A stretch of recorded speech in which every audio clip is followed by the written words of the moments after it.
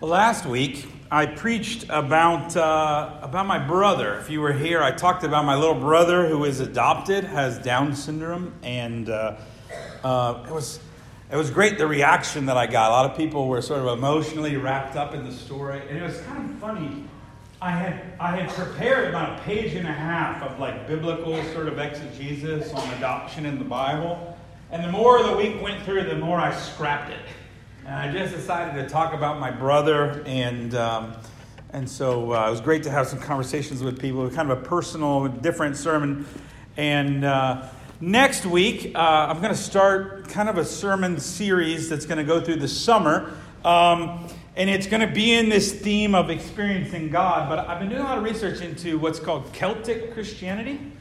Celtic, you may be more familiar with the Boston Celtics. Okay, but it's actually pronounced Celtic. And being Presbyterians, we're Scotch-Irish. That's part of our spiritual heritage. And so part of our heritage is the Enlightenment and sort of logic and the Reformation. But part of our heritage is Celtic and really experiential. And I think a lot of us Presbyterians have sort of lost our Celtic roots. And so I want to kind of use Celtic Christianity to explore some of those things. So just a reminder, if you're traveling, a lot of people will miss some Sundays here. Remember, some of our services over the summer will be streaming, and also I record the sermons, and so you can catch audio of them. But you won't want to miss kind of the build that's going to be happening. And if you missed the sermon last week about my brother, if you go on YouTube, you can see the pictures really clearly of my brother, and so you want to catch that. Today is a little different kind of Sunday. Okay, today we are doing a baptism and we're honoring graduates. And sometimes I try to put that stuff before the sermon, but I decided today to take a risk with a baby involved and push the practices till after the sermon, because I want to talk just briefly about rituals and how we use rituals in our life to experience God. A ritual is something you do out of habit or tradition. We all have rituals that we do. It may sound strange to use the word ritual, like we're all wearing masks and in some secret meeting or something, but a ritual is just kind of a habit that you do, either out of habit or out of a tradition. We're people of habits. Have you noticed this? Okay, I'm willing to bet that you put your shoes on the same way every day. Okay, unless you're wearing flip-flops today, you probably either go right-left or you go left-right. You probably either go sock, shoe, or sock, shoe. But whatever you do, you probably do it the same way every day.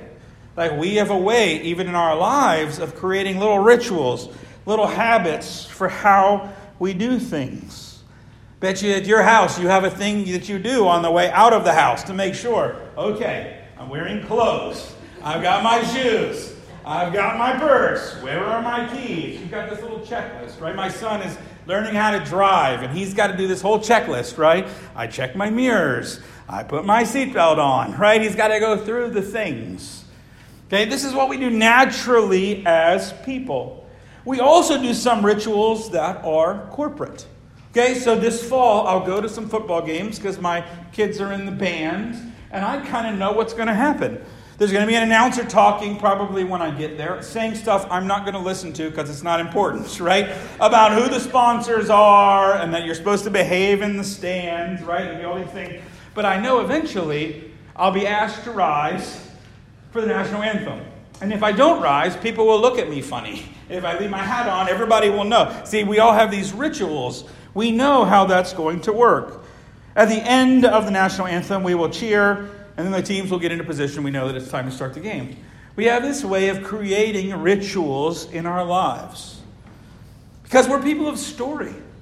We're people of story. Your life is a story, and you're a character in that story. And your clothing is the costume of your story. You're living some kind of story. And part of what we do is we make rituals to help us emphasize parts of the story. Okay? And even at certain points in your life, there are rituals that go along with big transitions in the story. So what are some of the big transitions that we have festivals for, that we have parties for, that we have sort of rituals to go with? Graduation, clearly. Wedding. Birthdays. Anniversaries, baptisms, retirements, funerals. There's a whole thing, right? There's a whole thing of expectations of how we're going to celebrate them. And if you don't think they're important, forget one. Right? If you don't think they're important, forget it. And then see how that works. They are important for us to mark the valuable steps that we're on the way. The other thing to know about rituals is that we as people are bodily beings. Okay? We tend to think of ourselves, we tend to think, okay, the real me is a spirit, and this is just my shell. That is not how the Bible talks about you at all. You are a body and a spirit put together. That's what you are. That's what God made you to be. And so you are bodily, which means we tend to make our rituals bodily. There tends to be physical aspects. Okay? So if I'm living a certain story, I want to dress a certain way. If I like Star Wars, I probably have a Star Wars keychain. Okay? The amount of Steelers tattoos around this place, around this community, right? Think about the things people will say. They'll even say, like, I've heard people say, or have signs that say, I bleed black and gold. Right? That's a pretty serious embodiment of the fanfare that you're on. Right? We tend to want to physically express the stories that we're in. When we go to a t-shirt, or go to a concert, we want to buy a t-shirt. We lose weight, we get new clothes. You want to physically do something about it. So let's think to some of the festivities that we have. Birthday parties. When you go to a birthday party, what are some of the physical things you expect to happen at a birthday party? Cake, sing, ice cream, candles. We're going to sing happy birthday. Anniversaries. Cake. Yeah, dinner, card, trip if it's a big one. Weddings. You go to a wedding, what do you expect? Yeah, if you're local, you can expect a cookie table. Okay? My friends around the world, around the country, they don't know what a cookie table is, and they are seriously missing out. Okay? So it's a great example because some of our rituals are local, and some of them are pretty universal. Some of your families may have some kind of weird ritual that you do at birthday parties that nobody else does, right? But we create these rituals. Sometimes we do it because we know we need to. You ever had somewhere where you ever had something where, like, you got a new job, you got a new promotion, you're like, we're going out to eat. We're just going to celebrate this. We need to mark this as something special. Here's another classic one. You break up with somebody, and you got to get rid of their stuff. Okay? It's like a way of saying goodbye. You could just throw it out, or you could burn it, right? But sometimes you need to say a solid goodbye. Okay? You ever go on a trip to celebrate something on the journey? Maybe you've gone somewhere to spread someone's ashes. I mean, sometimes we create rituals that we need because we know we need to mark this moment as important. Turns out the Bible does this a lot. Like, a huge part of the Bible is about creating rituals to mark certain times in our lives and certain feelings that we're having, certain things that we're experiencing. Okay, so sometimes you put up markers, and sometimes you have festivals. Sometimes you put on sackcloth and ash and you mourn. Okay, there's this all through the Bible. Let me read to you from Joshua 4. Joshua 4. Okay, so Joshua is about to lead the people into the promised land. He gathers the people together. When all the nation had finished passing over the Jordan. So finally, 40 years later, they're getting in the promised land. The Lord said to Joshua, take 12 men from the people, from each tribe a man, and command them, saying, take 12 stones from here, out of the midst of the Jordan, from the very place where the priest stood firmly, and bring them over with you and lay them down in the place where you lodge tonight. Then Joshua called the 12 men from the people of Israel, whom he had appointed, a man from each tribe. And Joshua said to them, pass on before the ark of the Lord your God in the midst of the Jordan, and take up each of you a stone upon his shoulder, according to the number of tribes of the people of Israel, that this may be a sign among you. When your children ask in time to come, what do those stones mean to you? Then you shall tell them, the waters of the Jordan were cut off before the ark of the covenant. When it passed over the Jordan, the waters of the Jordan were cut off. So these stones shall be to the people of Israel a memorial forever. This is the word of the Lord. Thanks be to God. I love this line. When your children ask, in the time to come, what do those stones mean to you? That's why we do rituals. To keep the meaning of those things alive. To keep those moments special. And the church needs to remember that when we have rituals, when we have things that we do. We need to be able to point to them so that our children will ask us, what do those mean to you? And we can give our response. Here's what they mean. Here's what baptism means to me. I remember my baptism, or I don't remember my baptism, but I remember your baptism. Let me tell you about it. Right? We want to be able to express to the next generations, to people that ask what these things mean to us. And the Bible just gives time after time, chance after chance to do this. Right? The Bible gives you festivals like Yom Kippur, the Day of Atonement, like Passover, rituals like daily prayer, embodiments like communion. Is there anything more embodying than taking Christ's body and putting it in your body? Right? This whole thing that actually what I am is I'm part of the body of Christ. That this blood was shed for me. These rituals hold significance for us. A ritual that that Paul says, shows forth the Lord's death until he comes again. This is why we mark. This is why we have graduations. This is why we have baptisms. And we're in a time right now that's kind of hard on rituals. I don't know if you've heard this. So many people in this culture start saying, I'm spiritual, but not what? Religious. I hear this all the time. I'm spiritual. I want to be spiritual, but not religious. Okay? The problem is, part of how you are spiritual is by being religious. By going through the practices. The problem is that part of the ritual is how you connect spiritually. Ritual leads to the spiritual. So it's really hard to be spiritual without religious. But it's actually very easy to be religious but not spiritual. It's actually really easy for us to go through the rituals without any spirit in them. It's very easy. And plenty of Christians go through the motions of the ritual without any emotions. We just go through it and we don't ever put the spirit into it. It just becomes an empty ritual. That's actually very easy to do. And so we have to be careful when we do these rituals, when we say the Lord's Prayer, that we're keeping our head and our heart in the game. Otherwise, we're being religious but not spiritual. And we're missing the actual point of the rituals, which was to make us spiritual. So today we're celebrating a couple of rituals, and I hope we don't just go through the motions. I hope these are spiritual rituals. Pray that anytime we come together to worship, and we put all these rituals together, we pray and we sing, we stand up, we sit down, we put in our offering and we say the Lord's Prayer, all these things, that our spirit is in it. Because part of how we connect with the Spirit is through the ritual. So today we're doing two rituals.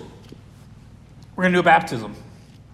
The word baptizo in the Greek means to inundate, to plunge, to drench, to immerse. Actually, in Greco-Roman literature, it's most often used, believe it or not, of shipwrecks. That a shipwreck, when that ship finally goes completely under, it's baptized. It's also used of drunkenness. Okay? You're so inundated with alcohol that you're baptized. That's what it means. Okay? But the Christians pick up on this word and start to say, this is our ritual. We're going to put a child in the water, put water on somebody's head, and we're going to say that they're drenched now in the Spirit. They're immersed. They're filled with God.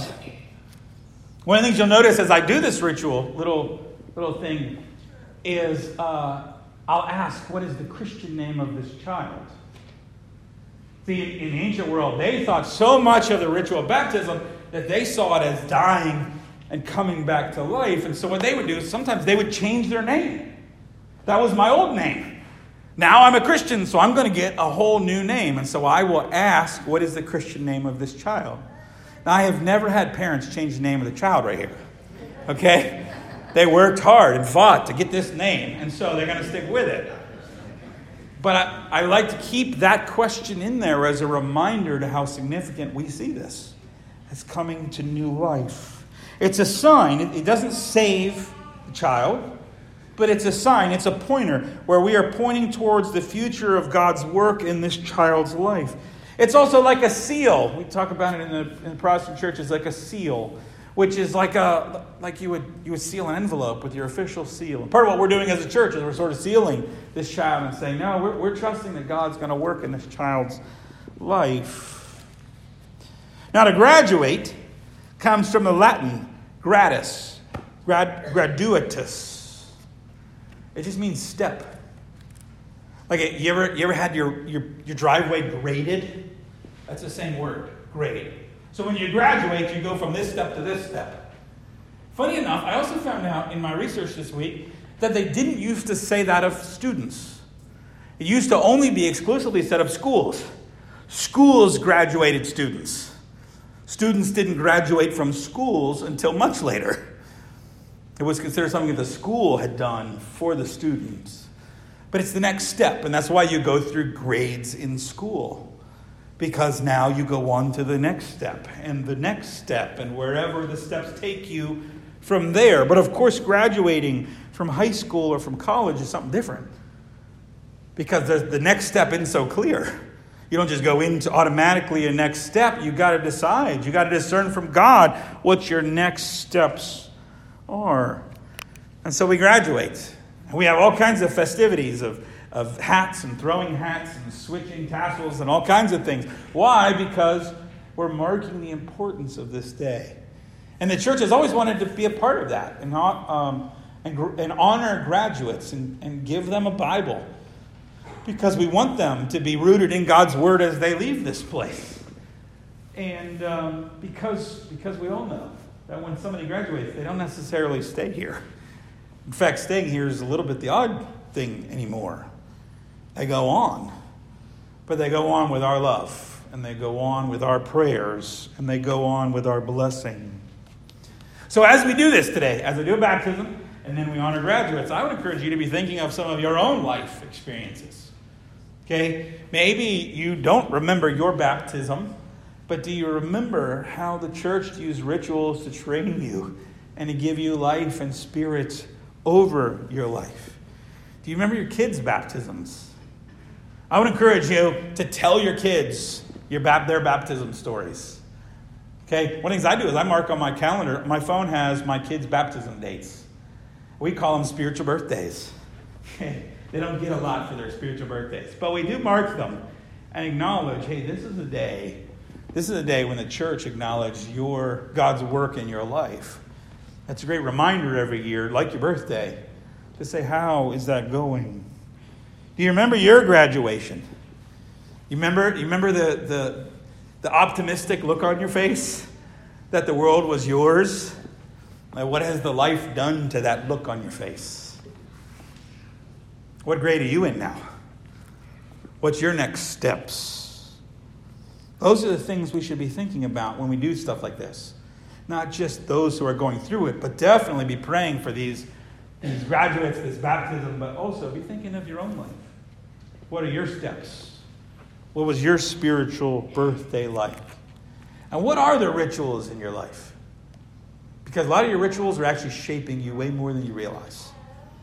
If you change your rituals, you can change a lot about your life and what's happening in it. In the name of the Father, the Son, and the Holy Spirit. Amen.